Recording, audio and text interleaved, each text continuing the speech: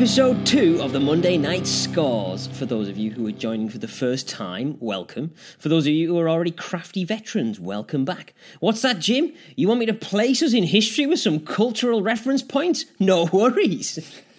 The year is 1995, and we are in week commencing the 18th of September. Apollo 13 is number 1 in the US box office, knocking Braveheart off the top spot. The Red Hot Chili Peppers' One Hot Minute is number 1 in the UK rock and metal charts. But in the States, Coolio's still clinging on to that number 1 spot with Gangsta's Paradise. Right, now that our cultural anchors are well and truly dropped, let's snap into it. So we're back a week after Raw took a slender 1-0 lead in the Monday Night Scores. Can WCW claw it back, or will Vince increase his lead to an almost unassailable 2-0? With only 4 more years of television to air, let's find out. There'll be pain, destruction, and far too much internal combustion, Jim.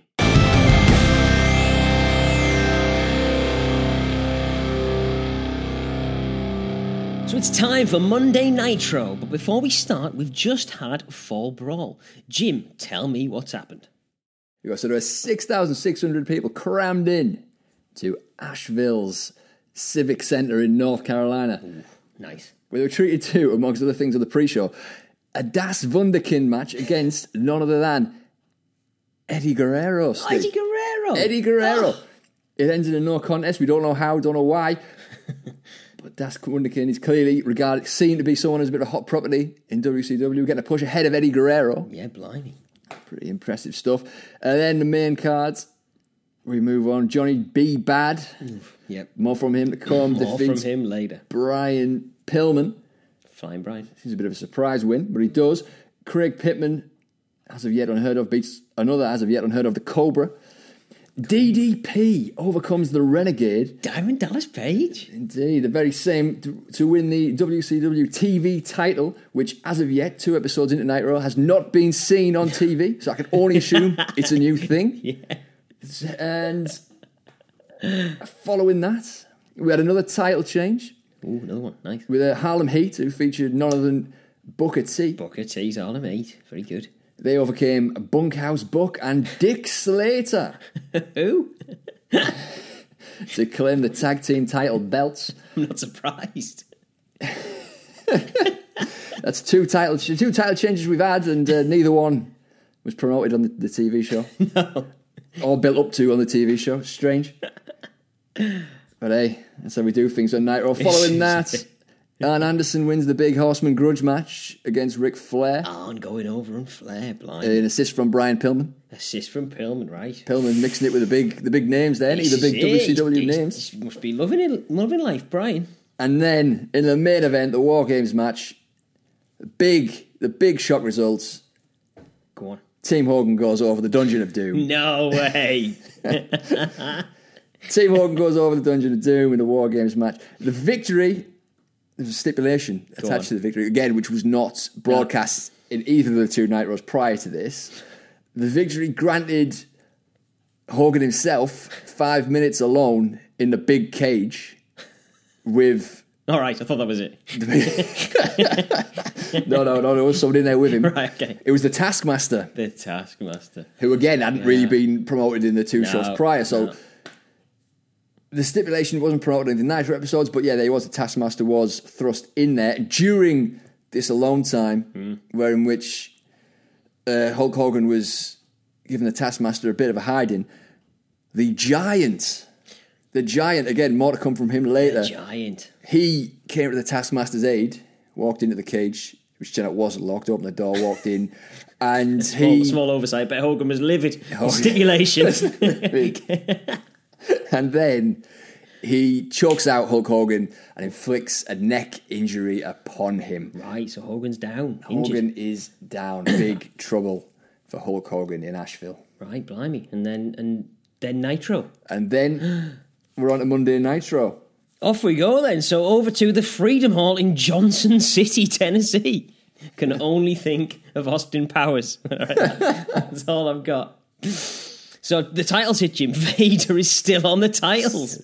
Still haven't got rid of him yet. Amateur hour. But thank God, at least we're in a proper stadium again. So, Jim, we're again. This is where the big boys play. They're sticking with it.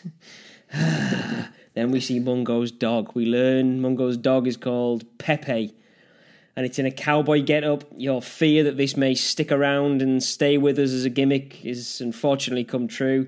This has to stop. It's awful.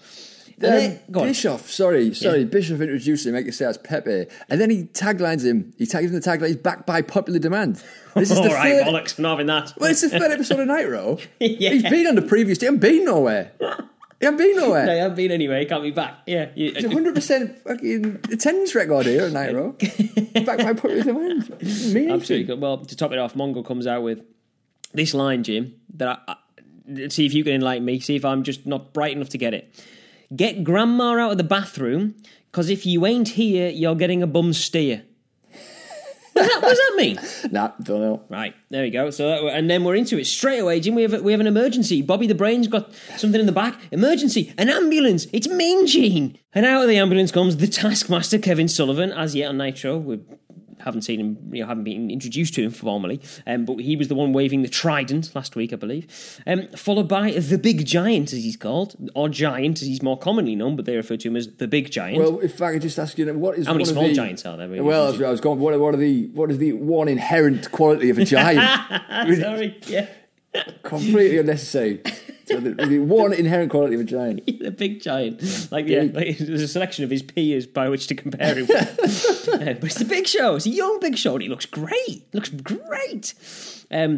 He doesn't sound great, though, with his hoarse voice and daft, fee-fi-fo-fumming, Christ. Why is he out of breath? That's what I've got. Why is he out of breath? He's just got out. He's got a lift here from the ambulance. I would say he's in proper use of an emergency vehicle. And then he's knackered. Straight away, he is pagged. So they're here, Jim, to psych out Hogan. I now thank you for enlightening me as to what happened on Fall Brawl the night before. That makes a bit more sense. But at this point in Nitro, I haven't had this bit of context provided. We learn that a Giant had choked out Hogan the night before. That they talk about Giant's father. Again, I didn't understand this. I had to Google it. Again, which means probably not doing the best bit of exposition here. They're referring to Andre the Giant. Well, that makes a bit more sense, but... so Andre the Giant... Well, he wasn't, but for storyline, since for a little bit, yes, they were going along that, but they never mentioned him by name, and I wonder whether that's anything to do with any kind of copyright or contractual issues, because he was very much a WWF bloke. I don't know, but... Well, I thought this was... this struck me as odd, because I remembered watching Raw when... the Big Boss Man is feuding with the Big Show, and he kind of crashes the Big Show's dad's funeral, and it's like it's yes, of course he does with the coffin and being dragging it around, horrific. By the way, but this is where I was thinking. Well, then is daddy dead yet? But Jim, when you move jobs, sometimes you change fathers as well. So maybe that's what's happened. True. But yes, no, good point. Well made. I forgot about that. But pretty schmaltzy, daft promo. What was the ambulance about then? I understand that Hogan's been hospitalised. I assume that's the link, but it was never explained. There's just, as you say, the Taskmaster and the Big Giant supposedly have gone for a joyride. Yeah. Well, I got someone to give the jokes there in the back, weren't they? But I think they said something like they wanted to experience what it was like for Hogan to be in the back of one of these things. Why? Yeah. What? Okay. Show a bit of compassion, a bit of yes, they can learn from them. A bit of empathy for the Hulkster. Which leads us right back then, straight into match one. So we've got the American males, Marcus Bagwell and Scotty Riggs, versus the Blue Bloods, Lord Stephen Regal and Earl Robert Eaton, finally. Here he comes. So Heenan, by the way, just before we start there, he's still having a go at Mongo's dog with the daft cowboy out, and just as an aside, he says, that doesn't look like a dog, it looks like the Macho Mutt. Brilliant. Well, you were very... excited, weren't you, when you knew that the Blue Bloods were in action this week? Regal, young Stephen Regal. You mentioned it last week. Can't wait to see. So here we go. The Blue Bloods eating out first, and oh no, Harlem Heat have jumped him from behind. I was furious. Absolutely furious. And the worst bit is, Regal didn't even come out. I only get Earl Eaton, Earl Robert Eaton, who I'd never really noticed and seen before. I didn't care about him. Don't even get to see him. It was like a kid at Christmas who gets flipping coal. It was unbelievable. You absolute bastards. But anyway, we're left then with an impromptu tag match with Harlem Heat with their freshly acquired belts on the line, Jim. Off we go. So we get an explosive start, and then the ref breaks them up. So they sort of, get into a proper scrap before the bell. Ref breaks them and goes, whoa, hold it, lads. And then goes, right, now you've held it, off you go again. And we're fine. Ludicrous. The Mongol keeps coming out with cobblers. He's already really, really, really getting on me wiki, Jim. I mean, I'm getting close to hitting the mute button with him. Like, adds nothing. Really, really winding me up. Back to the match, back and forth. It's a pretty decent match. Booker T is cracking. Like, he is brilliant here. He was very athletic, wasn't he? He was like his vicious axe kick, as Bischoff calls it. Absolutely great. Like, the bloke, he's so athletic. Like, it's just incredible. Great to watch. And then, fucking wow, Booker T with this huge leaping wheel kick, and Scotty Riggs actually sold it really well. He was running the ropes, and Booker, this massive leaping wheel kick, and he just absolutely sold it so well. Smack down, huge back bump, looked brilliant. Bagwell, I'm not too sure of these American males. Not sure. It's just the American males. Who the fuck came up with that? Honestly, and the gimmick appears to be what, they're pretty boys that love themselves. Well, that's what.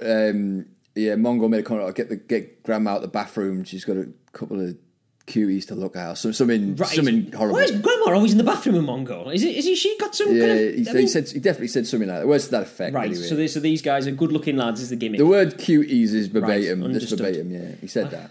I don't really. Yeah, fine. Okay. I mean, that's as generic as it gets. Off we go. Speaking of generic, Bagwell's drop kicks. Blimey, just like it's all he's got. Millions of them. And then enter the Colonel, Jim, who looks like the one of KFC fame. Yeah. Like, God, Benny.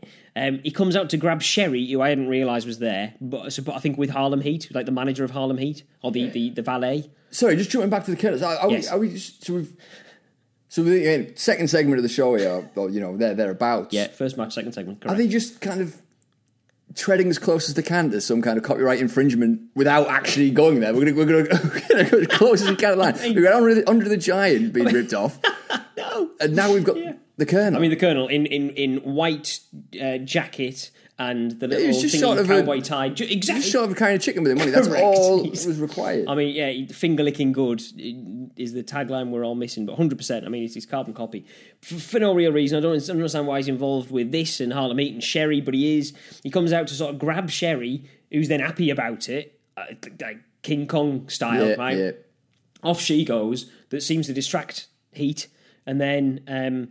Because Sherry was going to hit someone with a shoe, wasn't she? Yes, and then yeah. Going to hit someone but then with she a shoe. decides not to because the Colonel comes down and whisks her away. Yeah. And she's very happy about that, and off she goes. And no more is explained. She couldn't have hit him with a shoe then left. This is it, right? Yeah, exactly right. There's no point splitting that. There's so much wrong with this. There's no point splitting You'll be here all night. There's no point. As the distracted, you get this pump handle slam by Booker, which is then reversed in the air into a crossbody, and Bagwell gets a pin. And we've got new champs. And then we get the American males theme tune again. Oh, man. I'll stop talking about theme tunes soon, Jim, but every one of them in Nitro so far has been. You couldn't have much hope for the American males to have a good theme tune. They couldn't even be able to come up with a decent name for them. You're right. I mean, if they had a better name, at least then the song by virtue of the fact that the lyrics in it are just American males being repeated would have been slightly better because it's just the American males. And I'm going, this is like the man called Sting all over again, Jim. I'm pretty sure someone's putting them in this, song generator. Anyway, we then get classic Macho Man selling Slim Jim's ad. Brilliant. Followed by a promo with Mean Gene interviewing Ric Flair. Ric Flair coming out in his robe and he's cracking. Love it. And then I really like this. Flair saying, Arn, you broke the code. It's okay for us to feud amongst ourselves, but you brought on an outsider into the ball game. I was like, brilliant. Like, I love this. Like, these like crafty, his mates, the Four Horsemen, all the rest of it. And brilliant. I get this now. I get the reason they're sort of feuding and it justifies flying Brian's inclusion. Great, nice one, Flair. I'm in. Done. It's all I needed. Mercifully shot. On we go. Unlike match 2, Mr. Wonderful Paul Orndorff versus Johnny B. Bad, Mark Mero. Well, he had similar music, didn't he, Mr. Wonderful, that just said wonderful over and over again. And the point of the Mr. Wonderful, so Mr. Wonderful character is this supposed, like, he loves himself, he comes out with a mirror. Yeah. This must have been a piss take, like, because he is a bizarre looking man. Like, Easter Island head, kind of bizarre looking man. Like, this must have been someone going like, you know who should be really vain? That bloke. Like, he's got to be a piss take at the bloke. His head is about twice the size of, his torso. It's crazy. So he comes up to this horrific music, as you rightly say, in which this operatic, wonderful stuff is supposed to be annoying, right?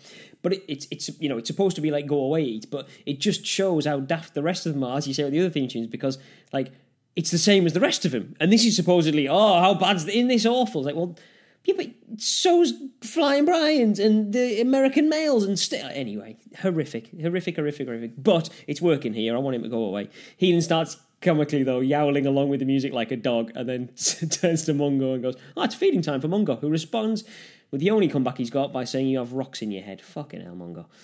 This is grandma wasn't in the bathroom. Yeah, be thankful for small mercies. Mr. Wonderful, yeah, proper go away. What an odd-looking bloke he is. Johnny B. Bad, is he wearing eyeliner? He comes out and he looks like he's had all the plastic surgery to try and make him look like Freddie Mercury. I wrote down exact words, Freddie Mercury body double. Uncanny. Like, he's got it just in it. He's like an unusual. He looks like a caricature of Mercury. If you were, someone's gimmick was going to be they were a bad looking guy. They were bad. You saw him, you thought, wow, I don't want to mess with him. It's got to be this guy, hasn't it? Yes. He's got this big red and white sequin cape, and he's got his tassels, his confetti gun, his tassels, his confetti cannon. Bloody hell, I forgot about his confetti cannon. Bloody yeah, ponytail, like hair extensions, confetti cannon, and Mongo loves him, absolutely loves him, which means that I no longer do. Yeah, not that I did in the first place. And then Mr. Wonderful still hasn't got his bleeding jacket off, so we're sitting there waiting. We've only got 45-minute TV programme, Jim. And he's hang on a minute. You've had all his Johnny B. Bad's entrance while he's been... anyway. But actually, wonderful start from Mr. Wonderful, pun intended. He does this like deep lunging drop kick right to Bad's knee, right from the get-go, when you think they're going for a lock-up. I'm like, oh, that's good. I like that. Bit back and forth, but it's just these blokes just look bizarre, and there's nothing like stand out. It's just sort of a bit generic, a bit kind of meh. Wonderful squares up to the ref at one point. He just looks so odd. Like again, like this loves himself gimmick just don't fit. Bad goes the top rope for this axe handle, and oh my god, Wonderful didn't raise his feet as he was supposed to catch him and reverse it and counter it. He didn't raise his feet anywhere near high enough, so Bad has to kind of like come down with his axe handle and lean in to his raised feet, and it's like, oh, it looks awful, like a proper kayfabe busting botch. Like it straight there going, well, this is shit. And then another one, Bad goes for a splash, and Wonderful pulls his knees up to block it too late. There was tons of little issues. There's another one later. I'm sure you'll probably discuss it. The one where Bad throws Wonderful out the ring, and then Wonderful he needs to come round. He's thrown out the side of the ring. Wonderful needs to walk round to where the hard camera is for the spot, and he then picks up his mirror. And he's looking at himself in the mirror. Yes. But he's back to the ring so you can see what's going on behind him. The spot is Bad's meant to go for a dive, and he's watching him in the mirror all the way, and then he takes evasive. But they fuck it up to the point where Bad comes for the dive, has to essentially jump, and he still hasn't took evasive. Then Bad kind of goes back in, lands back in the ring, doesn't dive, aborts the dive, and then there's a pause of a good second or two before the evasive is taken. Oh my god! Oh yeah, I'd to be honest, I think I'd repressed half of that. Yeah, and then following that, go on.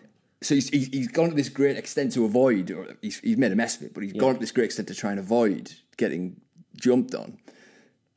He's then laid on the floor for a couple of seconds while Johnny Badge just stood there waiting, as if to say, get a move on. And then, as Wonderful's getting up, Bad just dives in him anyway, and then he just takes it. So he's got to that great extent, as if I've got to avoid this at all costs. And then as soon as he gets up, bang, it's the same thing. It's exactly the same thing. He looked at him all the way. Oh, here he comes. But it's like, what? Do you know what I mean? It was clumsy, wasn't it? The whole thing. Yes, clumsy exactly. All the way through. That is exactly how I describe it. There was. I mean, struggling to pick out any decent bits really. I mean, Wonderful had this sort of pile driver reversed into a back body drop that was sort of all right, but. And then Bad did it to him, so Bad then had a pile driver reversed, but Bad recovers silkily into a sunset flip, which I think the only bit I thought, that's all right. But then Wonderful drops onto Bad as he's sort of being sunset flipped, and then grabs on both legs for the win. Crowd absolutely dies as well as the pin. Like it was even then when he drops onto him and he's doing the comedy arms, even though he's doing the comedy like, well, I'm losing my balance, I'm wobbling, but he's got 2 feet firmly planted flat on the ground, 2 feet are solidly on the ground. He's going whoop, whoop, whoop, whoop, and then he just sits on him, and then he's won. And I mean, again, could anybody look less bad? There was also a good, when you were talking about, I mean, the amount of errors in this match. There was a close up of Bad. So. It's not so much, it's not like a 1-2, it's more of Bad just like, getting a few strikes in. Which did look good. Obviously, formerly Mark Merrow, actual ex-boxer, punches look great. Do more of that. So mercifully, we're over with with that match and straight into a promo, Jim. Macho is on the Baywatch set doing bench presses while the cast of Baywatch, all the Baywatch babes, cheer him on doing bench presses. How motivated must he have been? Yeah, I might have never lifted as much, but why? Right? And they're all going, "Go on, Macho!" What's happening here? Mental. And then, Jim, as if that wasn't mental enough, then the Taskmaster jumps Macho at the beach in amongst the Baywatch babes, pushing some of them out the way. It'd have been good if while the Baywatch babes are cheering him on and everything, there's some kid or something in the sea getting swept. They're all ignoring him. Go on, Macho. They do absolutely just sack off their duty because Taskmaster comes and assaults Macho, and they all the Baywatch babes, they just giggle. They just giggle, ruin it straight away. You're supposed to be actors. What are you doing? But they all just giggle. Rather than going, holy shit, he's choking him with the barbell. He's trying to kill him. He's trying to kill him. They're all just having a giggle, having a watch. It's all fine. By the way, Taskmaster has turned up. He's put on his wrestling gear. He's done his Ming the Merciless eyebrow makeup and put on a puffer jacket. What's at the beach, right? At the beach. But then, Jim, just in the nick of time, Macho's saved by the Baywatch lads. Bit sexist. There was enough of the lasses, I'm sure they could have, chipped in, but fine. And Ric Flair. And by the way, Ric Flair looks... he looked massive. He looked bigger than the Baywatch lads, and you go, fucking hell, this is where you realise the size of all the wrestlers, right? But he comes over looking, flary, and just says to Taskmaster, "Come on, Devil, that's enough, man. Come on, Devil, that's enough, man." He's calling him Devil. And I was like, well, I suppose he does look like it, but as if that's gonna, you know what I mean? That's all Ric Flair keeps repeating it. But I thought, he's not actually, come on, Devil, that's enough. He was allowed a bit, that's fine. He can batter Macho, he can choke him a little bit, that's perfectly acceptable, but he's had enough now. Gordon Bennett, though, what are we doing here? Absolute cobblers. We then come back to Mean Gene interviewing Macho about what's just happened the previous week, and Macho in his imitable fashion. "Nature boy Ric Flair, thanks but no thanks." "What do you mean thanks but no? You've been dead, Macho. You haven't turned out, you've been dead, right? What do you mean thanks but no thanks? See you in the next life. Don't even care. Dig it. No, Macho. No, the only thing we dig is your grave here, son. You'd be dead. You were trapped by a barbell, right? You were trapped by a barbell. It was nearly on your esophagus." It's very ungrateful to say that. It's just very ungrateful. Thanks but no thanks. All right then, Macho, I'll leave you to it next time, you sod. Then quite a decent promo by Macho, as it always is. He's like, "I'll tell you how to kill a snake. You take its head off," all the rest of it. And he's talking about Taskmaster, obviously. He said, "I'll take the Taskmaster myself and destroy him. Yeah." We then get into Hulk. So Macho says, "Hulk, you, bit of constructive criticism. You're a bad judge of character because the inevitable happened at War Games, it turns out." So all of Macho's protestations last week, Jim, about not having Luger on the team, God, he was right. But Hogan and Sting, they wanted him, and lo and behold, it cost him. Good judge of character, Macho. We sort of, again, Macho just continues his promo. Wait, they won?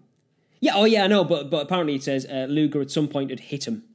Slapped him or something. You attacked Macho, right? I didn't say we didn't see the. So because Macho, this has got him really on it. So it turns out Luger had cheap shotted Macho at War Games, just like Macho predicted, Jim. Right. And Macho says he's drawing a line in the sand now. He's flipped. He's back to the beach. He's back. He hasn't been put off. You thought that had done it, but no. He's drawing a line in the sand. He said, "You're either with me or against me." Assuming Luger and Taskmaster, Baywatch babes. But anyway, we'll see. And then enter Luger. Luger comes out, absolute comedy. God, this guy's awful. He's terrible, isn't he? "Macho Man, seems like you're making some pretty strong accusations about people's agendas. You want to be the champ too, so you have an agenda as well." And Macho, realising his logic's actually been spun in his head there, goes, "Yeah, I got the guts to say you're right about that, Lex." Just undermines the whole thing. "Yeah, I do have an agenda, you're right. The thing I'm accusing you of, you're right, I'm a total hypocrite. But hang on a minute, let me tell you." Yeah, fine. And then we descend into Lucas just churning out the lines again. "I'm sick and tired of playing with kids. We're sticking with this." And I'm here to play with the big boys. Fucking hell. He's got him saying it now, hasn't he? I'm sick and tired of playing with the kids. And then Macho basically says, right, let's get into it now. And then goes ding, ding, as if he's doing the bell, which I thought was great. And then, for no reason at all, Mean Gene steps in and stops him saying, and I quote, "This is not the time or the place." I've got exactly that written down. What do you mean, Mean Gene? It's a wrestling ring. It's a sanctioned NWA wrestling ring on a live wrestling event. This is exactly this is the only time and place. Unbelievable. As far as times and places go, I'd say that's bang on.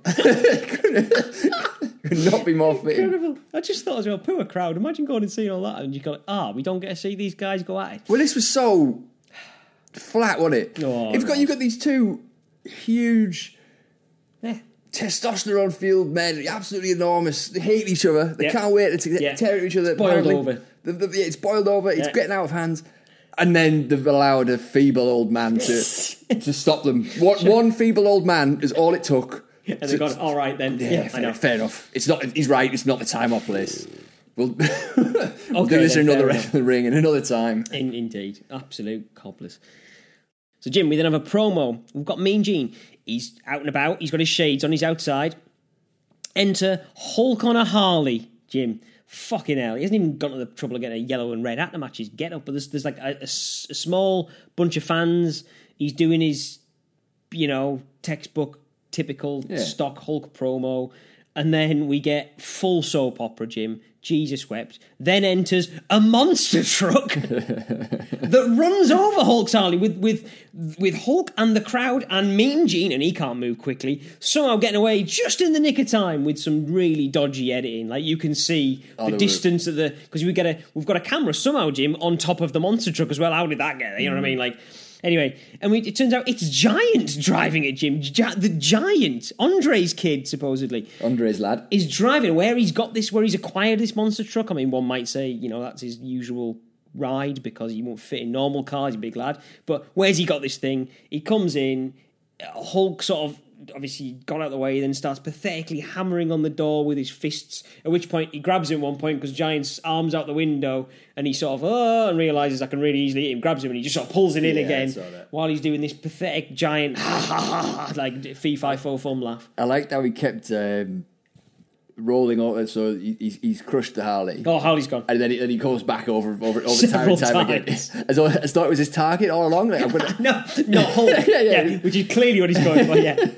Absolute shite. We've descended into full soap opera. We then get a package of the Fall Brawl recap, so we see Giant entering the double cage, Jim, and he's super athletic. He leaps over the ropes. I couldn't believe it. Was very impressive, to say the least. Given that what you used to see him like in the modern day. Exactly, like to him to just dance over the... I mean, and, double cage, big cage with two rings, and he's jumped over two sets of ropes. He's going, I was just like, bloody hell. He then does a really, really poor choke on Hulk that looked terrible. Like, yeah. But then he does what looked brilliant, like a neck snap on Hulk, which actually looks great, but it doesn't work at all, does it? Because it'd kill you. It would kill him. Like, he's dead. That doesn't work in kayfabe. It would be a serious police matter now. It would have killed Hulk Hogan on live pay-per-view. That athletic Giant's just killed a man. It doesn't work, does it? The Asheville with thousands of witnesses. The Asheville Civic Centre's darkest day. National treasure at the time. Hulk Hogan killed in the middle of the ring. Awful. Murdered on live pay-per-view. Yeah, brilliant. Doesn't work. We then get match 3, Fly and Brian versus Ric Flair. I now understand that this is a bit more of a grudge match, Jim. So I get why there's a bit of bite to it, and it's great. So what a rub for Pillman. He must be absolutely just pinching himself here. He's in with a decentish storyline with the Four Horsemen. Stratospheric rise. Oh, huge. And Flair is great with it as well. He really builds Brian up by being super focused and like he's taking this mega seriously. And this is not like, he's not doing as much of his dance. He just still does it a little bit. He can't help himself. But he's not doing much of his dancing around. This is like super focused Flair. It's great. He seems to be the only one who kind of knows what he's doing, doesn't he? On this, yeah. Of those who are regularly featured, who is putting these kind of, I've got to build up Pillman because I've got this match with Pillman. I've got to make it a big deal. We need to make Pillman look a big deal. So I'm going to say this. I'm going to do this. I'm going to act like this, as opposed to just messing about in fucking monster trucks and whatnot. And exactly right. And this is this was, I think, my favourite match of the card. I think having Flair, you know, he does some. There was some stiff competition, wasn't there? Yeah, true. We start with a brawl. We then continue to brawl outside. It feels like a bit of a blood feud, as I say. Flair taking the AA stuff out on Bryan. You get it. You understand why he's doing it. Flair, he does his up and over the turnbuckle when he's Irish whipped into the corner, and then he clotheslines Pillman from the apron. Lovely. Flair goes up the top rope, axe handle. No, Pillman drop kicks him in midair. Look brilliant. They start selling in the middle of all this. It's brilliant, and then we've got fucking Bischoff shilling this hotline with news of another, and I didn't quite hear it properly, another, what sounded, they said like WCWWF defector, couldn't really tell, but it's like, shut up, we're finally getting something worth fucking watching here, and you get in the way. Pillman goes up top, misses, some chops are exchanged, and then like a shoulder block, they sort of both hit. It looks a bit clumsy though, it's the only one bit, but he grounds them both, then Flair's a lovely suplex into the figure four, Pillman taps and Flair wins. And then Flair, straight on, he wants Arn, he's on the mic, he says he's going to kick his ass next week, and then he woos us back to the comms. Continuing the programme. Who'd have thought? I know, honestly, just, I've understood why we're here, despite we having little context, I understood why we're here, I've understood what's going on in the match, they've told a story in the match itself of it being aggressive and having a reason for it, and then he sets up for next week. Absolutely brilliant. And it's almost as if he knows what he's doing. Isn't it? And then we get into comms to send us out. So Mongo says, and again, if you can clarify or help me translate or anything here, Jim, would be much appreciated. Let me tell you what Lex Luger and Macho Man Savage, jump ball baby, anybody and everybody wants a shot at that world title, and what you're going to do if the Hulk don't get up. And what does that mean? What does any of that mean? I'm lost. And then Bischoff sort of seems to clock. So I was like, okay. And then over to Heenan, who brilliantly sets up Flair and Arn Anderson, sets it up in a third of the time of Mungo waffling, and sets up miles better. Bischoff then sends us out saying they're the most watched wrestling show on TV, which I have a bit of a bone to pick given last week's result. But next week, he then teases we're going to get Disco Inferno, oh dear, debuting against Alex Wright.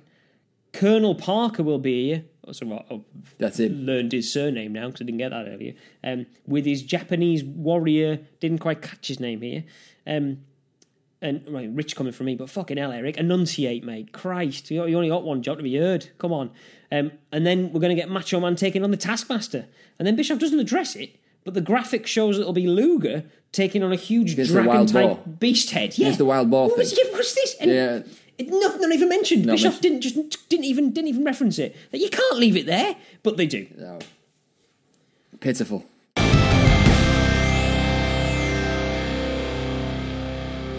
So that was the September the 18th edition of Monday Nitro. So now over to the gimmick. What do we think the ratings builders and ratings killers were in the latest bout of the Monday Night Scores? Jim, over to you.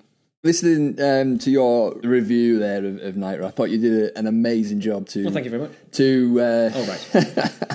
To make it sound, well, to avoid it sounding like a complete and utter fiasco. Because when I was doing this, it was just, I was making my notes and I was thinking every segment it was just a question, one after the other, lining them up. What the hell was that? What the hell was that? I mean, just getting so confused and irritated by it all because it was just it's tough, wasn't it? So poor. But again, you did a superb job of livening that up for everyone. I certainly wouldn't have been able to do it. But so for the builders, the ratings builders, of which I really did work hard. The Flair promo, it wasn't especially good, but nowhere near, what the man is capable of. But it was just one of the few things on the show that made sense. So it's in there. It's the first builder. Made sense. That shouldn't be something that's good, but it was. It's a low bar this week. They suggested that the prolonging the feud with Anderson, which is obviously a good thing. Yeah. Bringing Pillman into the reckoning is obviously a good thing as well, as they are hoping to obviously elevate him, give him a bit of a push. Mm-hmm. Following that, we've got the actual match itself. Flair and Pillman. Primarily, again, it made sense, so it's in there. Two builders that made sense of that. Two items that made sense and made it into the ratings builders. Again, I didn't think, or you were quite praiseworthy of Brian Pillman. I thought I thought he was dross, to be honest. I thought he was dross. I didn't buy him anywhere near Flair's level, and Flair kind of worked hard to put him over and everything else. I thought he had a much better match with Thunder Liger a couple of weeks ago. We've swapped round, haven't we? Because last week I was pretty underwhelmed by Pillman, and I think you thought he was better than I did last week, and this week, bit of a turnaround. I thought he just didn't look like he was capable of being on that level. Not that level. Obviously, I don't know they're trying to bring him up, but at the same time, I just didn't buy it, and I thought he was dross, and obviously Flair's style so different. So maybe it was just a clash of styles. I don't know. And then, my final ratings builder, we discussed ourselves. I'm impressed with the athleticism of Andre's kid, Big Show. Yeah, phenomenal, wasn't he? Someone who we're more accustomed to moving with all the grace of a hippopotamus on roller skates. Seeing him skip over those ropes and everything else was just staggering. It was really impressive to see that. It was, agreed. But overall, this was a diabolical show, which moves us on to the ratings killers. And there was a veritable smorgasbord of lethal segments on this show. My top one, my first one. Go on. The cartoony presentation of the Giant does not need to happen. As he's demonstrated how athletic he is and how obviously it's just the physical qualities that he has are obvious to see. Stunning. So isn't this enough? Can't we just buy this? Yep. Right, he's got to be a match for Hulk Hogan. He's got to be capable of being a match for Hulk Hogan, because look at him. Exactly. So we don't need to do all that. Nah. Utter bollocks of the maniacal laughing and all that stuff. It was so cheesy as well. It wasn't even this monster that had been bullied all his life and twisted into this thing. None of that. No, he's just a cartoon giant. He's just a comedy cartoon giant. It was just so pointless. He completely undermines everything they're hoping to achieve. And I thought this, I wouldn't say it, but I would say I was disappointed because, I mean, if you listen to any interview with Eric Bischoff after after Nitro's come and gone, and he's kind of positioned as the guy who turned everything round and everything, and obviously to a certain extent he was the guy too, because he was in charge of it, but he positions himself, he plays this role of, I was the pioneer of this. We saw that WWF were doing all this cartoon nonsense, so I thought we have to make everything more reality based. So here we go. The Giant is making his Nitro debut. So this is a new feud on Nitro as far as we can see. And we've got this unbelievable physical specimen. And we're going to make him again, I don't know if that was Bischoff's decision, but to do that. But still, at the same time, if you're positioning yourself as a pioneer, you go, no, he's going to be this fucking absolute monster who's going to... because he is. Yeah, exactly. So why would you change that? So that really had me asking those kind of questions. That was pitiful. And then, speaking of pitiful, we move on to the Macho Man Lex Luger face-off. The two absolute top guys. Yeah. This is like two absolute huge names. Yeah. Why is this so dull? Why are they just having a conversation in the ring? Why can't they have like a brawl where everyone runs out from the back and pulls them apart? Why can't they have some anything to build up a bit of excitement? Correct. They look just so destined for the mid card, don't they? I mean, Lex especially. Like, I love Macho, but this is poor.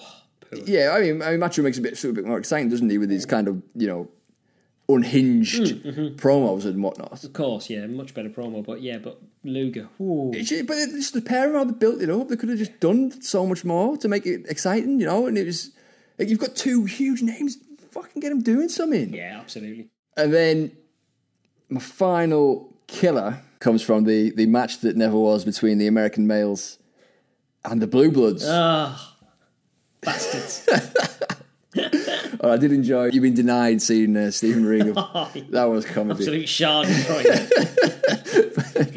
But everything else was, what on earth? It was just utter chaos. Utter chaos has ensued. Nothing made any sense whatsoever from the very start to the very finish. None of it made sense. It was all over the place. So you've got the American males coming out. It's a dreadful name in itself. Could spend more time on that, but I won't. Then you've got the jump in from the Harlem Heat, who just won the tag team titles the night before. Yeah.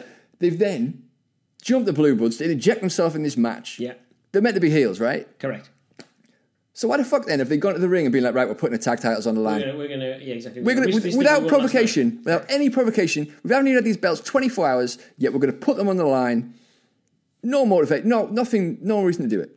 Totally nonsensical. They've done it. Then you've got Mongo comes out and says, well, you see, I think these two have got an attitude problem, words to that effect. We'll ignore the racial connotations in that statement. But how?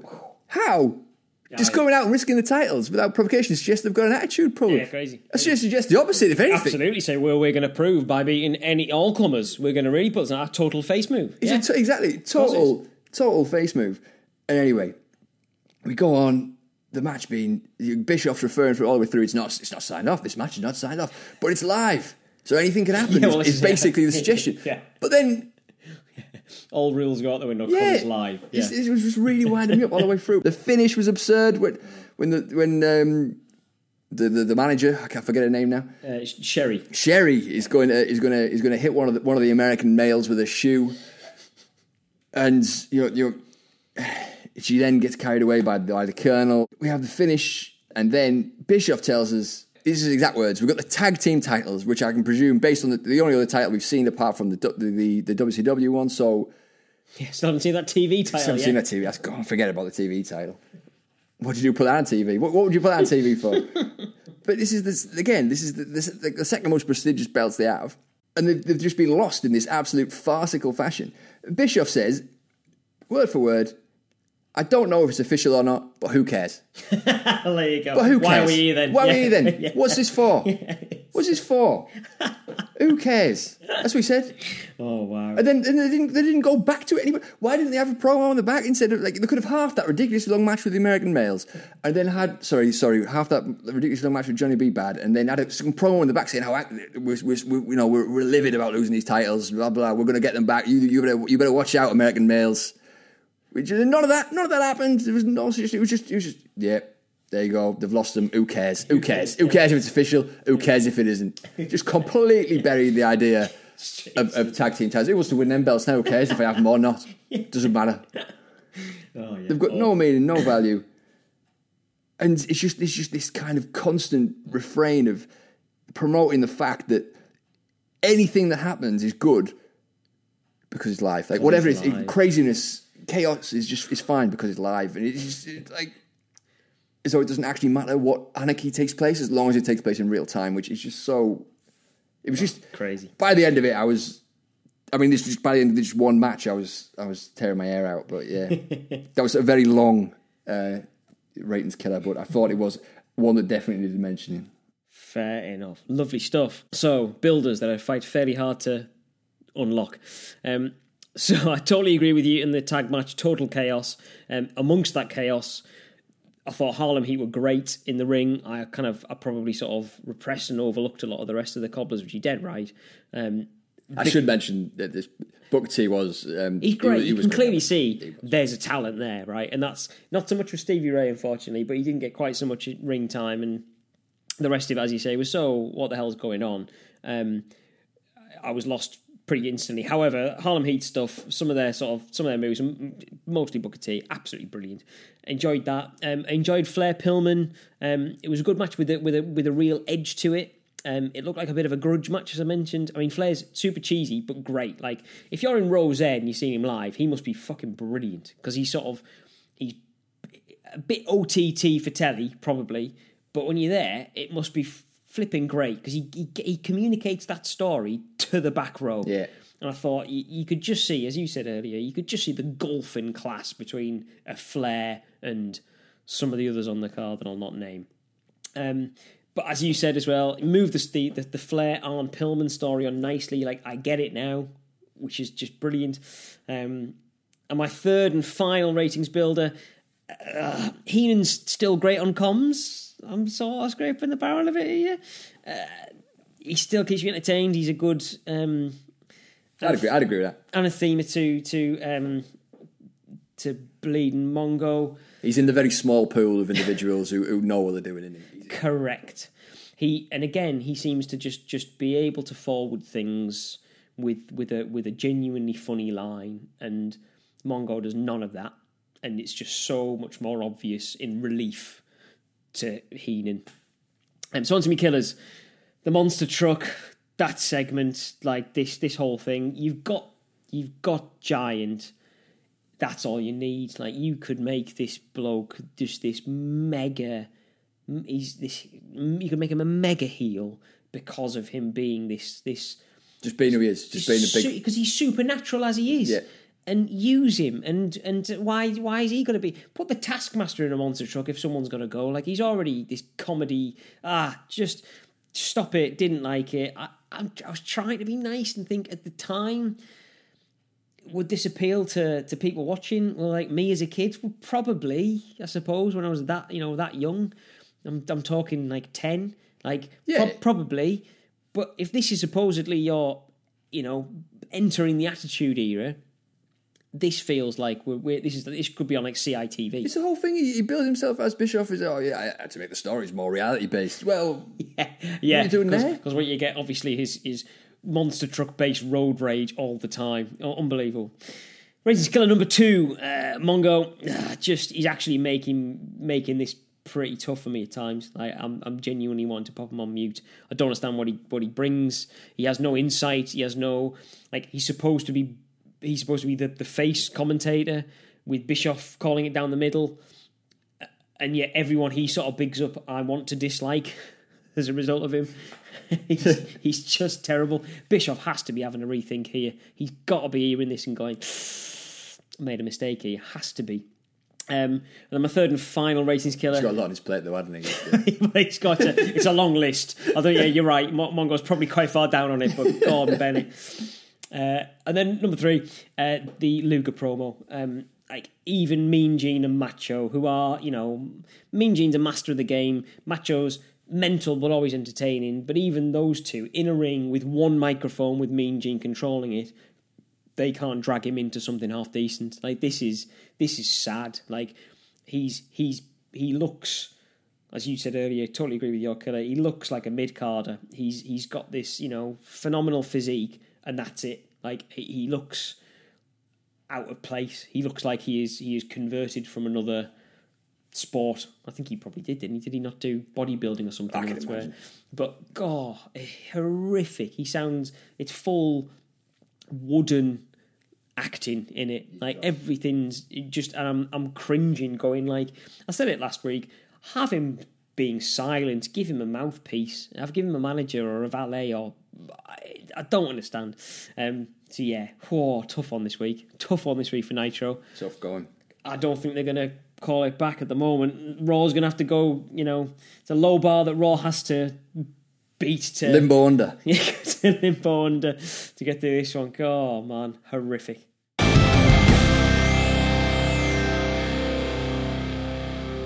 So that was Monday Nitro, and now over to Monday Night Raw on a Thursday, not live from the Canton Civic Center in Canton, Ohio. Jim, take us through it. So we kick off with a quick summary of what happened last week between Razor Ramon and the 1-2-3 Quid. 1-2-3 Quid? The 1-2-3 Kid. Setting up. It's about how much his outfit's worth. Setting up the big match between the two on this show.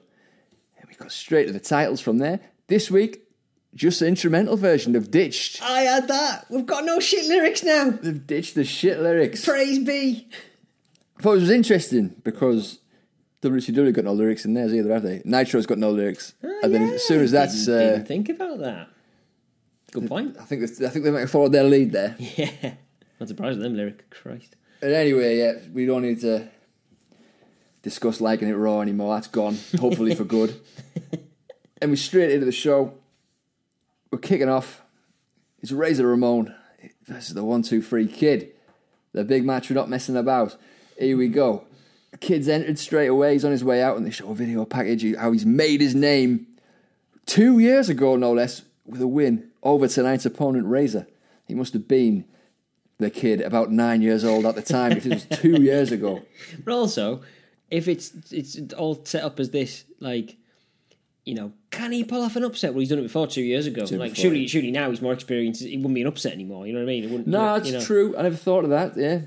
Well, not as much of an upset. Like, we've had definitely obviously beat him once. Beat him once. We've seen a package and gained 2 years more experience on top of that. 2 years more wrestling experience.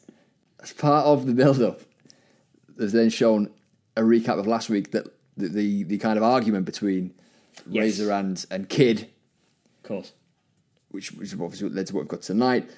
But what happened was they cut to a bit of footage that they didn't show on Raw, where Razor slaps the Kid. Yeah, we didn't see that last week. We didn't see it. No, I know. And then the Kid starts crying. Yeah. And I was just thinking, we spoke about this last week of how they completely fucking buried him. Yeah. With his buffoonery that cost Razor the match, and then him getting the shit kicked out of him by British Bulldog, Dean Douglas and whatnot.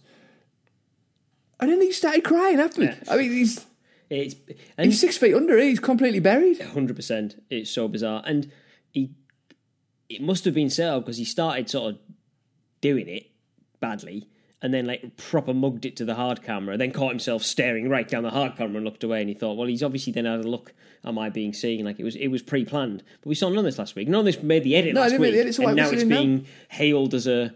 I didn't get it at all. I mean, I would have thought, I can see why they might have took it out of the edit. because it's dire. Yeah, you make him look like a complete goon. Correct.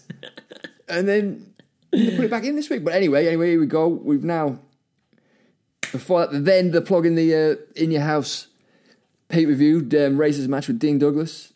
Trying to generate a bit of interest in pay-per-views. Who'd have thought? Who'd have thought that was a thing to do on your wrestling programme? And by the way, they say Dean Douglas is standing, Jim, in his mobile classroom. Like, are there no depths to which this horrific bookworm won't sink?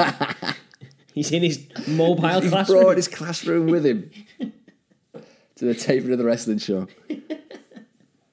A vile human being. Anyway, Razor comes to the ring and looks good, doesn't he? He's a big guy. He's a big guy, especially compared to the Kid, who utilises, who obviously senses this massive disadvantage that he's at and jumps Razor, gets a few shots in early doors. He does. Not really a face move though. That is. They're trying to build up Kid as this kind of thing, or maybe the teasing a heel turn. I thought it was. Again, I liked this. I thought he sees if these are squaring off 1-on-1. Yeah. Razor's going to beat the shit out of him because he's considerably bigger. To pull off an upset, I have to. I've got to see sense my opportunity. I'm going to take it. I'm the underdog here. Yeah. So he's got a few shots in, and then quite soon after Razor asserts authority, he's throwing the 1-2-3 kids. He's bumping all over the place. Despite his fast start, Razor's now firmly in control. There was a huge chop from Razor that I was like, oh man, that looked like it really bloody hurt, like massive. Like, there was. Bang! Like, there was a few moments where where the kid's absolutely flinging himself all over the shop, bumping like mad. It really is. And then, the match is panning out really well. With Razor, obviously, he's twice the size of the Kid, and he's utilised his physical advantage. It made sense in that regard. Yeah, do you know what I mean? This is what you would do, and it's not like... Correct. It's not the both doing moves and Razor's selling for Kid's moves and vice versa. It's just going how you would expect it to go. Makes perfect sense. This is what you would do. And there was a really nice kind of just a look from Razor when he sort of looked, again, not mugging it to any cameras. He just did this kind of like, see, I told you, like, which you would do if we were exactly. Brilliant. Exactly. Yeah, really like this, how it was going. And then again, 1-2-3 Kid makes his comeback, uses his speed again, utilises the one thing he has that Razor doesn't have, and he builds up a nice comeback. Yeah, lovely. Then we end this sleeper scenario where Kid's got the sleeper on Razor, completely immobilises him again, and then Razor's obviously like, I'm underestimating a bit after he's doing that, mugging to the camera, he's like, maybe I'm underestimating him, it's kind of come back to haunt him. Yeah. Then we have this big move, this Razor powers out of the sleeper. Feels like, again, you just know what they're doing, they're trying to make stars, they're trying to get absolutely Kiddo, trying to elevate him, get him over, and then continuing programs from the previous week, giving Kid a push, everything's just more organised. There's a sense of cohesion, stuff's in order. Correct. Goes on from there. We get a bit of a ref bump when the ref's down. Here comes Dean Douglas again in his turquoise shirt and dad jeans. He's in his teacher attire. Yeah, what a bookworm! He hits Razor with a move of the top rope, which I thought was a bit repetitive given that they did last week. It did look a bit pants as well, didn't it? It was on a Razor's back. His frog splashing his back. And it didn't look amazing, Yeah, it just lacked a bit of imagination, shall we say. Yeah. And then Kid Cross back into the ring. He covers Razor. Earl Hebner does the slowest count. I was thinking, what bump did he take? Did someone hit him in the head with some kind of quite literally blunt object? I've got written down in my notes. The slowest count in the world. Yeah, he was. Yeah, I've got the slowest count ever as my verbatim notes. How big is the slowest count ever? Doesn't it make Razor look worse? Like, you know what I mean? Like, if it was a normal speed count, he's been done by, he's been overcome by the kid. Brilliant, right? Well done, the kid. But he's had to have help from, so it doesn't diminish him because he's like, oh, and he's just nicked it. But no, it's like he has had to be KO'd for a 6 count in effect. Like, essentially, yeah, it took that long, and he was down for it. He was down for it. Kid crawled over as well. So yeah, true. I just thought, don't need that. I mean, come on, Earl. It's not about you, mate. But yeah, overall, I thought the match was entertaining. I was certain Razor was going to kick out at the end, given what we've me too. Yeah, me too. But yeah, well, he didn't. And the match was entertaining. Most of it, if all of it made sense. The finish, as we say, was a bit. They could have done more with that, I thought. But still, building feuds. Yeah. Trying to get people over. Yeah, great. Consistently featuring a core of wrestlers. Correct. And advancing those programs. That I can understand and see, and clock what's happened before and where they're going. Yeah, 100%. Oh, I loved this match. Absolutely loved it. It was great. And from that, we move on to a Dean Douglas promo. Ooh, yeah. The report card. It starts with him dragging nails across the blackboard. King says, I love the sound of nails on a chalkboard. I know. It's like, come on, King. I was thinking, how far do you go to be the contrarian knobhead heel commentator? Like, where do you... how far do you go? You don't love that, King. No one's buying you love that. No one's buying it. And then, so as we thought last week, Douglas's gimmick was he was some kind of nerd, some kind of, I was saying, bookworm. He's actually a teacher, isn't he? He's not. He's not a bookworm. He's a teacher. He's not some. Yeah, he's not some. He's got a mobile classroom. He's not some guy with a thirst for knowledge. He's an actual teacher. So yeah, and he's wearing his robe, and he's all the things teachers definitely wear. Yeah, a multicoloured robe, no less. It was unbelievable. Yeah, he's giving out grades. He's giving out his as he does. He's giving out his grades. Oh, this was a bit painful, wasn't it? It was awful. Kid gets a D for dumb. He says this was 4. It's not how grades work, of course. Razor gets an E for elevate. I was again. The point of grades is you don't need to explain what they stand for because they're in hierarchical letters. Yes, exactly right. Also, but inside baseball, in it, in the sense that would you be using these kind of terms on the program? Do you know what I mean? The grades got to spell an acronym for who Dean Douglas thinks will win the Dean Douglas versus Razor match at In Your House. Who do you think it's going to be? Best in the first 2 letters. Who do you think? I reckon we're probably going to spell out Dean, aren't we? They are. They do. It's exactly what they spell out. But yeah, the promo was bad. I'm not a fan. And we move on to Kama and Tatanka versus Savio Vega and Bob Holly. Bob Sparkplug Holly. Sparkplug Holly. Kama. Who's Kama? Him. It's only the Godfather. It's the Godfather. Here he is. Full of rights. He's in there. He's huge. He's in there with Tatanka. I didn't realise I certainly didn't know he was Kama before. No idea. News to me. No idea. Looked good. He looked scary. Looked beefy. Looked intimidating. No, he did. And Bob Holly, obviously, we're all familiar with, but the look was something different, wasn't it? Whew. Bob Sparkplug Holly, a former racing driver with a curly mullet of brown locks, terrible, and a singlet, flowing mane with checkerboard, checkered flag style chevrons all over the shop. Ooh, blimey, brutal. And then Savio Vega's I don't know anything about Savio Vega. I heard of the guy, but did he get a bit of a push? I don't know. Ditto. Well, he seemed to be, didn't he? He really did. He was getting he got a good pop from the crowd. Vince was absolutely bigging him up no end. Vince was giving it big portions, wasn't he? And he came out to sort of Cuban style Latin American music, and then we find out he's from the Caribbean. It's like, come on.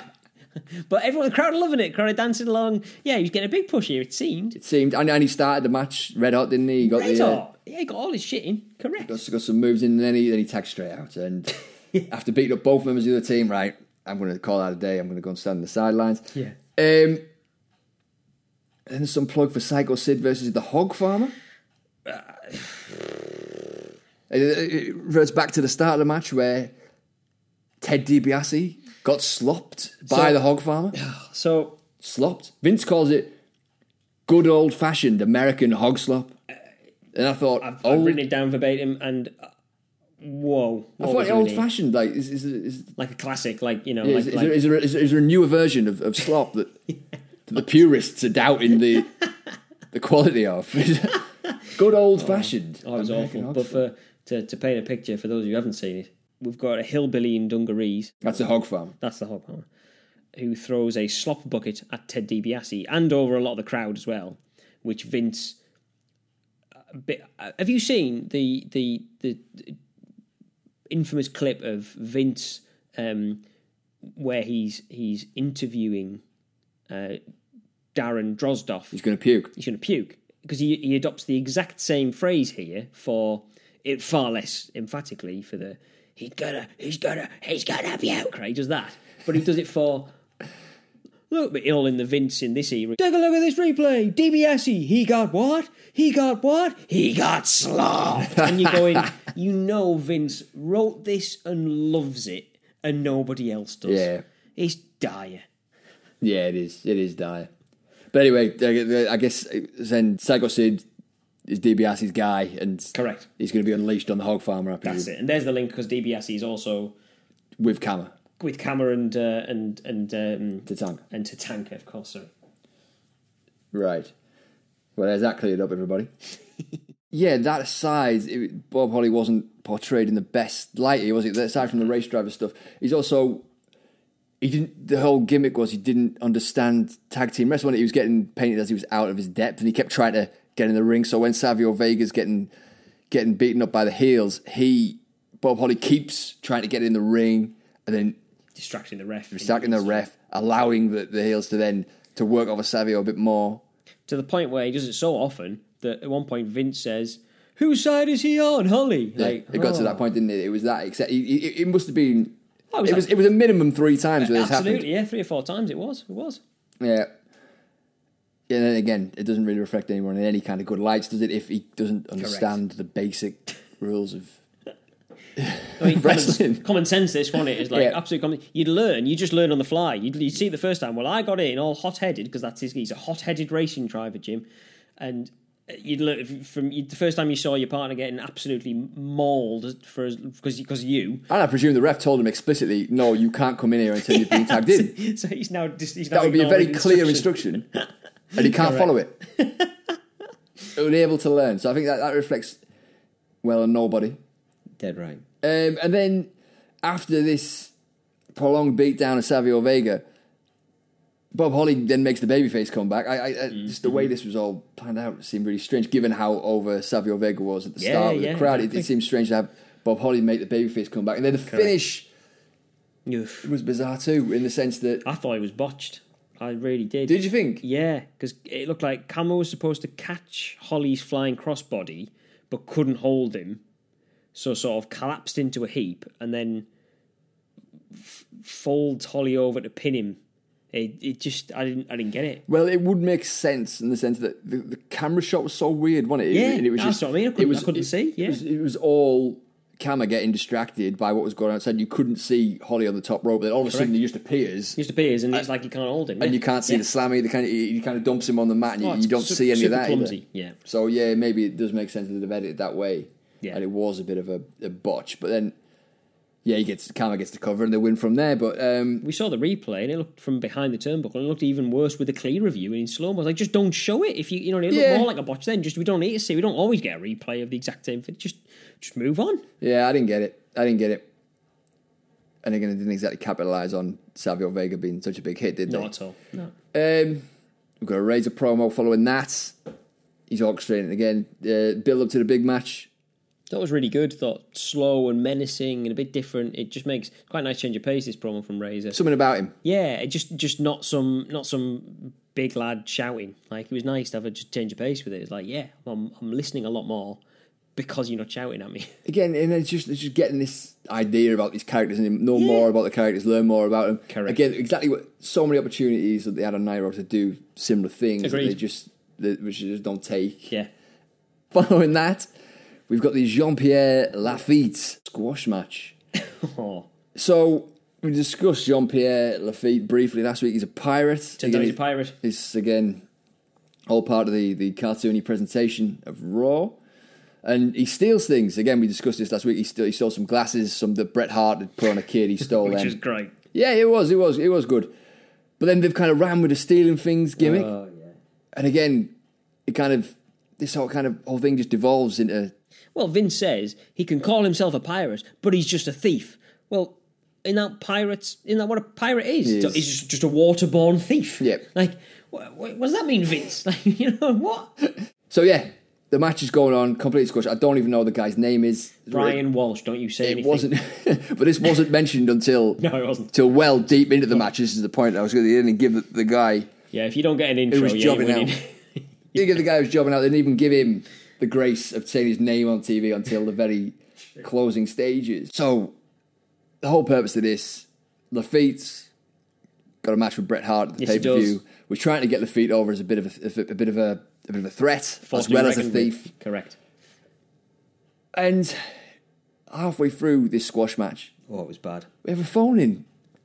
We have a phone in from Bret Hart. Bret Hart is on the phone. We've got Bret Hart ringing up mid-match. From the set of some film he's on, supposedly. Lonesome something. Didn't catch the name of it. No, I didn't catch that either.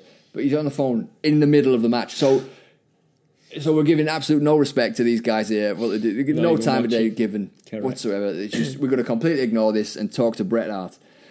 And Bret Hart tells us that Lafitte is stealing from everyone, not just from Bret, but he's also stealing from people in the back. People are talking about this thing people know. Again, this sounds a bit more like a police matter than something that should be settled in the wrestling ring.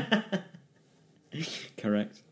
Bret doesn't sound like he's giving this guy any kind of, there's no interest. Bret doesn't view him as a threat. He's just talking. And he's not a good promo, Bret, neither is he? It's flat and he's dead. Oh, it's poor. And then we mentioned the jobber's called Brian Walsh. Finally. Yeah. Bret's off the phone at this point, of course. And then Vince starts talking about some completely unrelated match. So not only have we had a conversation with someone who's not even in the building, someone who's dialed in from outside the building, we've then talked about some matches completely unrelated to this one. So who cares? What am I going to care about this Lafitte character when? And in doing so, we almost missed the fact that his finisher was like a swanton, but sort of like a sit-out swanton from the top turnbuckle. It was called a cannonball. I thought, makes sense for a pirate. But that was only on second watch I clocked that, Jim. So. Right, well, it does make sense. It does make sense for a pirate to do such a thing. I've made a note. If Lafitte wins with a cannonball off the top, and then Vince suggests Lafitte may well steal the victory from Bret Hart. And I dare say this might be the only reason why Lafitte is involved in this angle at all. It's just for the steal the victory pun. Vince has come up with it, and he's going to use it, by God. Whatever happens. And from that, we move on to the next segment. King Mabel. Oh. King Mabel. Oh. And he's teaming up with his tag team partner, Mo, who are men on a mission. Yeah. Sir Mo. King Mabel and Sir Mo. I haven't given him his title. I haven't given him his full title. I do apologise. Sir Mo. And they're up against the tag team champions, Owen Hart and Yokozuna. Mm-hmm. He had two guys, well, multiple guys, tightening the ropes pre-match. As Vince told us, they're reinforcing the ring. Which basically is a shorthand for saying we've got some fat lads who are going to be having a match in here soon. Oh, yeah, blimey. And the poor lads carrying in. I love this. I thought it was great. My favourite thing on the show is them grimacing while they carried King Mabel on the throne. Well, Vince talks about his 568-pound frame. Yeah, oh my God. I enjoyed it. It was these lads have back issues now, 100%. It was so unnecessary. Why did they do it? But then you've got these, however, 6 or 8 lads struggling to get the 568-pounder to the ring. I didn't know he got such a push though, King Mabel. He won King of the Ring, and that was back in the day when King of the Ring was its own pay-per-view, separate and everything. But it was also it was massive then. But yeah, he seemingly was getting this massive push. I had no idea. I only knew him, as I imagine you did too, from his kind of mid-card ministry days where he was Viscera is who I know him as. But yeah, no, it was so that was good to see, I guess. Surprising to see, shall we say? Anyway, maybe not so good to see. Those guys carrying him definitely think it was good to see him. 100% not. Anyway, so Yokozuna, he comes out with Owen Hart. Yokozuna weighs over 600 pounds, according to Vince. So does he? So we've got a clear winner here in the pound stakes. Mabel is very much a flyweight compared. Mabel's partner, Sir Mo. I don't know him. He's just a fat guy, and he's just a fat guy. There's nothing much to him. He's pretty useless. He's kind of a bland fat guy. I guess he might be kind of imposing. If this was Sir Mo versus Owen Hart, you might think he's quite an imposing figure here. But when he's in there with these two absolute beasts, giants, absolute, absolutely, and he's not good enough in the ring. Sir Mo, from the bits we see here, I don't think. He's just a fat guy, isn't he? Yeah, a normal fat guy. Owen Hart is very good, and he's bumping incredibly to make this work. Because it's such a shit concept, isn't it? I've two men who are so enormous that they are borderline immobile. Pretty much immobile, yeah. And then we'll have a generic fat guy to back up. I guess Sir Mo is there to do in this kind of these are a tag team, so Sir Mo can do a bit more because run about a little Mabel's so immobile, but he can't because he's a fat guy too. So again, that kind of nullifies that point. And then Owen Hart is just kind of in the land of the giants, looking really kind of the only one who could do anything. Yeah, exactly. And he did a lot. He flipping grafted Hero in to make this even semi-watchable. Yeah, but it's just aesthetically, it was just ludicrous, wasn't it? And crazy. Yeah, I just didn't care for it. No. Owen Hart, he can't actually do any of the things he's actually good at. He's just got to throw himself around. He's just got to take the bumps and make things look good as best he can. Yeah. And as you say, that was difficult to do. The crowd are going mad about the idea of seeing the two biggest lads in the company and squaring off with each other. But then why? Because what could they do? And as when they both got in the ring, that was proven that they couldn't do anything. And they lasted for 30 seconds before they had to tag out again. The only bit that I saw of Mabel, it was prior to that when it was him and Owen. He does this kind of huge running splash attempt with Owen in the corner of the turnbuckles leaning, and Owen dodges. But the speed that... He's so slow, isn't he? It doesn't work. Owen's got about an hour to get out the way, and you can see, there's no... He leaves it as long as he can, and he's like, I'm just watching him coming towards me now. Yeah. And just by the time he got there, yes, the turnbuckle took a hell of a beating, but, Owen had left it as late as possible and still had about half an hour. Yeah, he's so laborious. Oh, it's poor, isn't it? He's got no business being there, has he, really? Correct. And especially, and then, especially putting him in there with Yokozuna as well. But again, the crowd popped for it, so I don't know. With the two big lads, it's because, as you say, they're so immobile, it's yes, it's a proper spectacle. Just sit when they both get into the ring. Yeah, it looks... The camera zooms out, and you're like, whoa, the crowd. But then all they've got is, punches, headbutts, and then... for both of them, though, the only, purpose of them is to beat the shit out of little lads, isn't it? Little guys, yeah. That's what they're there for, and then they come up against some, a face who's big enough to be able to make it slightly believable, and do a big move. Can he get him off their feet? Yeah, exactly. Yeah, that's what they're there for. So what are them two against one another is just absurd in itself. Yeah. What do you think of Owen Hart and Yokozuna as a tag team? Seems an odd combo, doesn't it? It doesn't have. You can see why they've put them together so that Owen can be the wrestler whilst Yoko's there, but how they actually fit and work together. Yeah, there's no, at least kind of change their attire so their attire has some kind of colour coordination or something that suggests these two are a team. They don't look like, they hang around together. There's nothing in common. There's nothing And they've both got a manager each. They've got Mr. Fuji and Jim Cornette sitting there. They could have come out in a team colours, as you say, or There's something just to it looks to signify that these two are a team. It does, It just doesn't go. And anyway, Yokozuna hits Mabel from behind. Mabel falls out the ring really, really slowly. He's having none of it, is he? For the finish, he kind of rolls out as slow as he possibly could. He's not risking anything there. Cornette distracts the ref. Yeah, nice. Owen and Yokozuna double team Sir Mo. And then they win. Yeah. Men on a Mission are a horrible tag team is how I have signed off that particular segment. That'll do. We cut Shawn Michaels and Diesel, who couldn't have promo there in the main events of In Your House pay-per-view at the weekend, the upcoming pay-per-view, where I think it's quite a complicated premise they've got. Cornette does a promo explaining it essentially at the end. Yeah. But the premise is it's Michaels and Diesel versus Owen Hart and Yokozuna. Yeah. All the belts are on the line. So Diesel's the WWF champ. Yes. Michaels is the Intercontinental champ. Yes. Owen Hart and Yokozuna are the tag champs. Whoever gets pinned loses their respective belts. So if Owen Hart pins Shawn Michaels, he becomes the Intercontinental champion and keeps the tag championship. Yes. Exactly. If. Yeah, and if vice versa. You get it. It's not that complicated.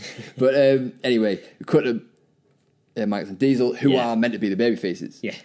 You wouldn't get it from this, would you? Yeah. Which start of the Attitude Era, maybe. Possibly. These dickheads being like, fuck everyone else, and you're going to like me doing it. Yeah. But smug, at the moment, I don't. They come across much more Healy than they do. Than Hart and Yokozuna, don't Massively. Well, HBK says something about if Owen lies anymore, his nose will get even bigger, like making a big nose gag. Like that's at this time anyway. It feels very, very, very Healy. Yeah, they definitely come across baby faces to me. And Michaels finished getting really mad, but he has no reason to be because no one's done anything, have they, to provoke him? There hasn't been any build up in the previous episodes of Raw. No, exactly. Yeah, correct. This is some kind of grudge match, but anyway, so that kind of felt forced for the sake of it. Yeah. And then we go back to the Cornette promo. Cornette's back in the ring with Vince and Yokozuna and Owen. Yeah. Cornette does a great promo, rattling through everything it needs to be rattled through. Yeah, he's just very, very good here from Corny, yeah. Speaks really fast, but it's full of, everything you need to... Correct. And he skewers, did you say? I mean, because they are sticking with the two dudes with attitudes for Diesel and Thingy, and he skewers them with, it's not going to be two dudes with attitudes. This Sunday, it's going to be two fellas that are yeller. Like, yes, Corny. Class. Love it. Yokozuna keeps walking around shouting bonsai. It happens often when Cornette's in mid-sentence. He shouts bonsai to the camera. And isn't it? Because he does, right? And isn't it Banzai? Because he definitely shouts bonsai. Yeah. But isn't that the tree? Not Banzai as the attack. Because he does shout bonsai. He shouts bonsai, yeah, he does. Because he even grabs the mic at the end, doesn't he? And shouts it because he does at the end, yeah. The incredibly Samoan Japanese Yokozuna. Oh, man. Yeah, shouting bonsai, walking around. Thought Cornette again did an excellent job. Great, yeah. Building up the matches that was mega important. It's a huge deal, which is exactly what it should be seen as, and they haven't done much build up on the show. Correct. So again, this is good. This was needed. Well, he did a good job as well, not just in communicating the stipulations, but he also did the mind games job of trying to drive a wedge between HBK and Diesel, going like, well, do you guys really trust each other? What happened last time when because when the belts are on the line, who are you going to protect? Your friendship, or are you going to go for the gold? Because that's what you guys are like. And these guys, Owen and Yoko, are a unit, and they're clearly not. But he's going like, we are. And it's brilliant. It's superb, isn't it? Absolutely brilliant. Superb. Just exactly saying all the things that you would say. This is it. Think of things that you would. Correct. Logically, this is what you might be going through your head and whatnot. Exactly. Portraying it as though it's a real contest. You know what I mean? It's an important big deal, which is good, and it's good to see. It's amazing. He's so good at it. And again, I thought this promo portrays Yokozuna and Owen Hart as faces, doesn't it? 100%. They're the baby faces here. 100%. It says Cornette's line, these men are the better team, you may be better individually. So he's even portraying as they're the underdogs. They're not as good as you, but we're going to win because we're the better team. Correct. And and we're going to put our differences aside, we're going to focus on the task in hand, we're going to get our heads down and work hard for it kind of thing. It's like, 100%. And then we've got the closing segment. Oh, King's Royal Prediction. King's Royal Predictions. Is this a thing? I've not heard of this before. No. Same. Yeah, so we have King's Royal Prediction, which was... he predicted that Yokozuna will pin Diesel to become the WWF champion for the third time. Right. Well, we'll see how that goes. And then they plug a match next week between Undertaker and the British Bulldog. Oh, yes, they do. Exciting. Finally, you're going to see Undertaker, Jim. Yeah. Finally, I'm so up for this. That is where we finish the show. Off we go to the ratings builders and killers. Lovely stuff. Well, I'll kick us off then. So, my first of 3 ratings builders. So this is a bit of a cop-out and a bit of a generic one, but there's just some absolutely cracking wrestling on display here. Like Owen Hart, Kama, I thought was really good, surprisingly. Bob Holly, but especially the 1-2-3 Kid and Razor. Like, just absolutely great. Just more of that lot. Like, the contrast between this and Nitro, just seeing. Like, as you mentioned in your run-through, just some stories being told, some legitimacy being added in, some real kind of in-ring psychology, but also keeping in mind the bigger picture of things, particularly 1, 2, 3 Kid and Raises you mentioned, but even Owen Hart, being able to kind of make Yokozuna seem more mobile and like he was doing more than he was, and carrying him along a lot in some of the stuff. I thought they've got some proper talent here, and giving them the time to do it with matches that enable them to do it. I thought it was lovely. But as I say, my second point is not just the slick moves, but the storytelling element, which was, I think, genuinely aided by Vince and King. I know they're both a bit comedy, especially Vince when he's everything's like this mode.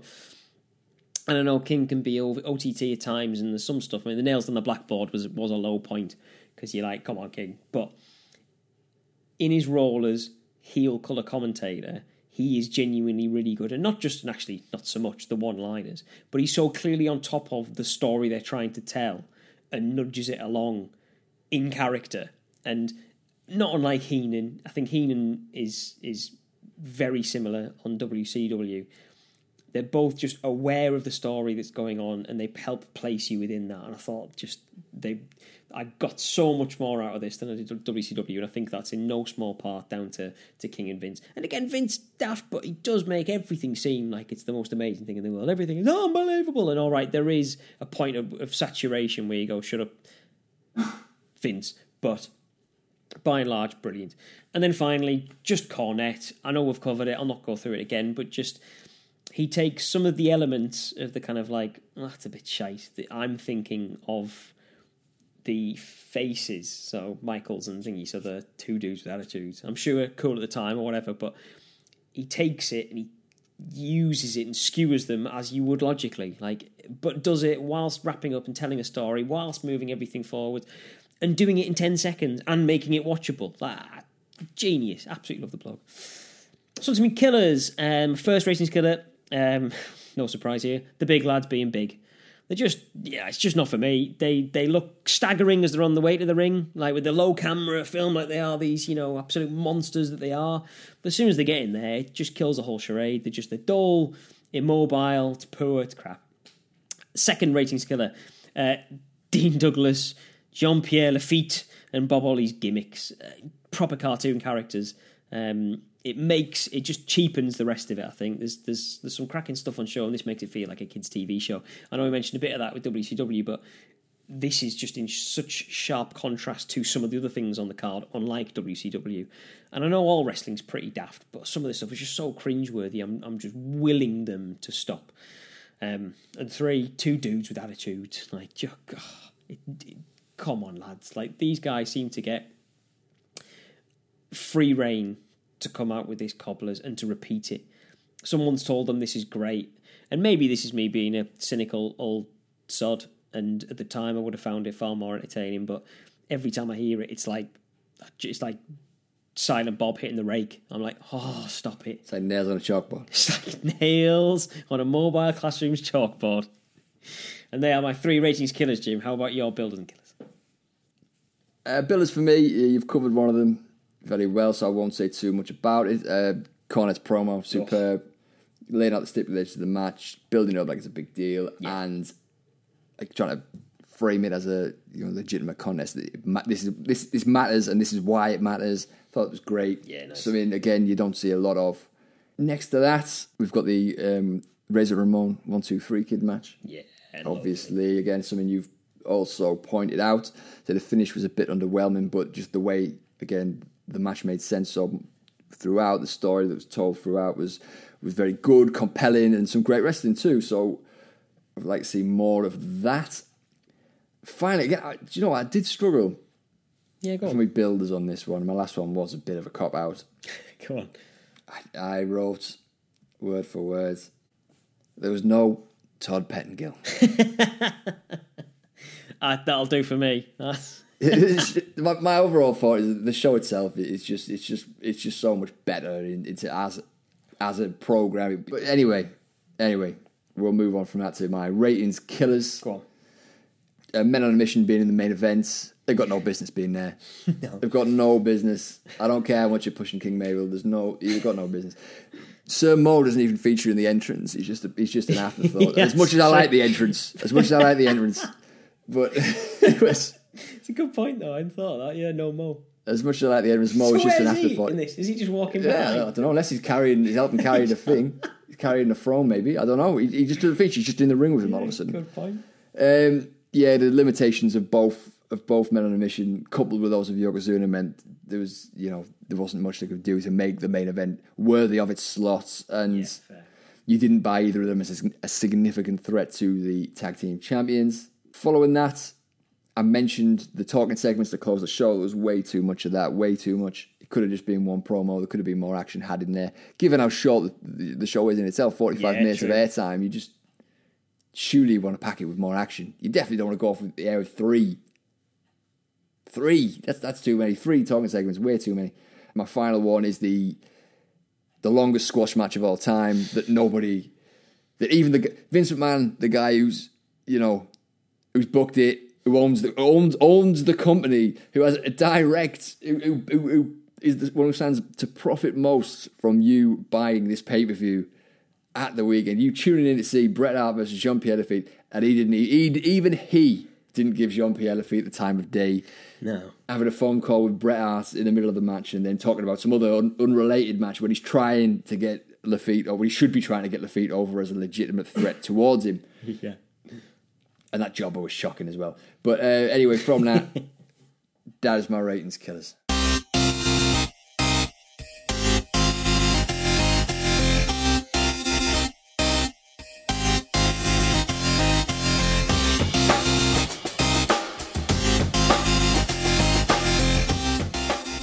Now it's time for what you've all been waiting for, the reveal of the golden envelope. It's definitely not a piece of paper folded up, Jim. 100% not. No. Keep up the gimmick. So before we reveal which of our 2 shows won the ratings battle that week, and remember we're trying to find out whether or not Vince can take a 2-0 unassailable lead, Jim, or whether Bischoff will claw one back. It's a strong position to be in. It certainly is. We first need to make our own predictions. So I'll start with you, Jim. Which show did you think was the better show this week and more deserving of winning the ratings battle? Without being a very good show in itself, the better one by a country mile or 100 was Raw. Yeah, I'm going to agree with you. I actually think it was a pretty good show. I enjoyed Raw this week. I more than I thought I would, actually. But yeah, a million times better than the dross that was Nitro. Raw could have been the 10 minutes long it was for the Razor Ramon match, and it still would have been the better show, wouldn't it? Yeah, they could have cut it there, ended it, and just had nothing on, just a black screen with adverts for the rest of the hour, and it still would have beaten. They could have sold Shawn Michaels' pleather hat. Could have done it for 35 minutes. Could have shielded it for the full 35, and it still would have come out on top, in my opinion. Well, let's find out what the American viewing public thought, Jim.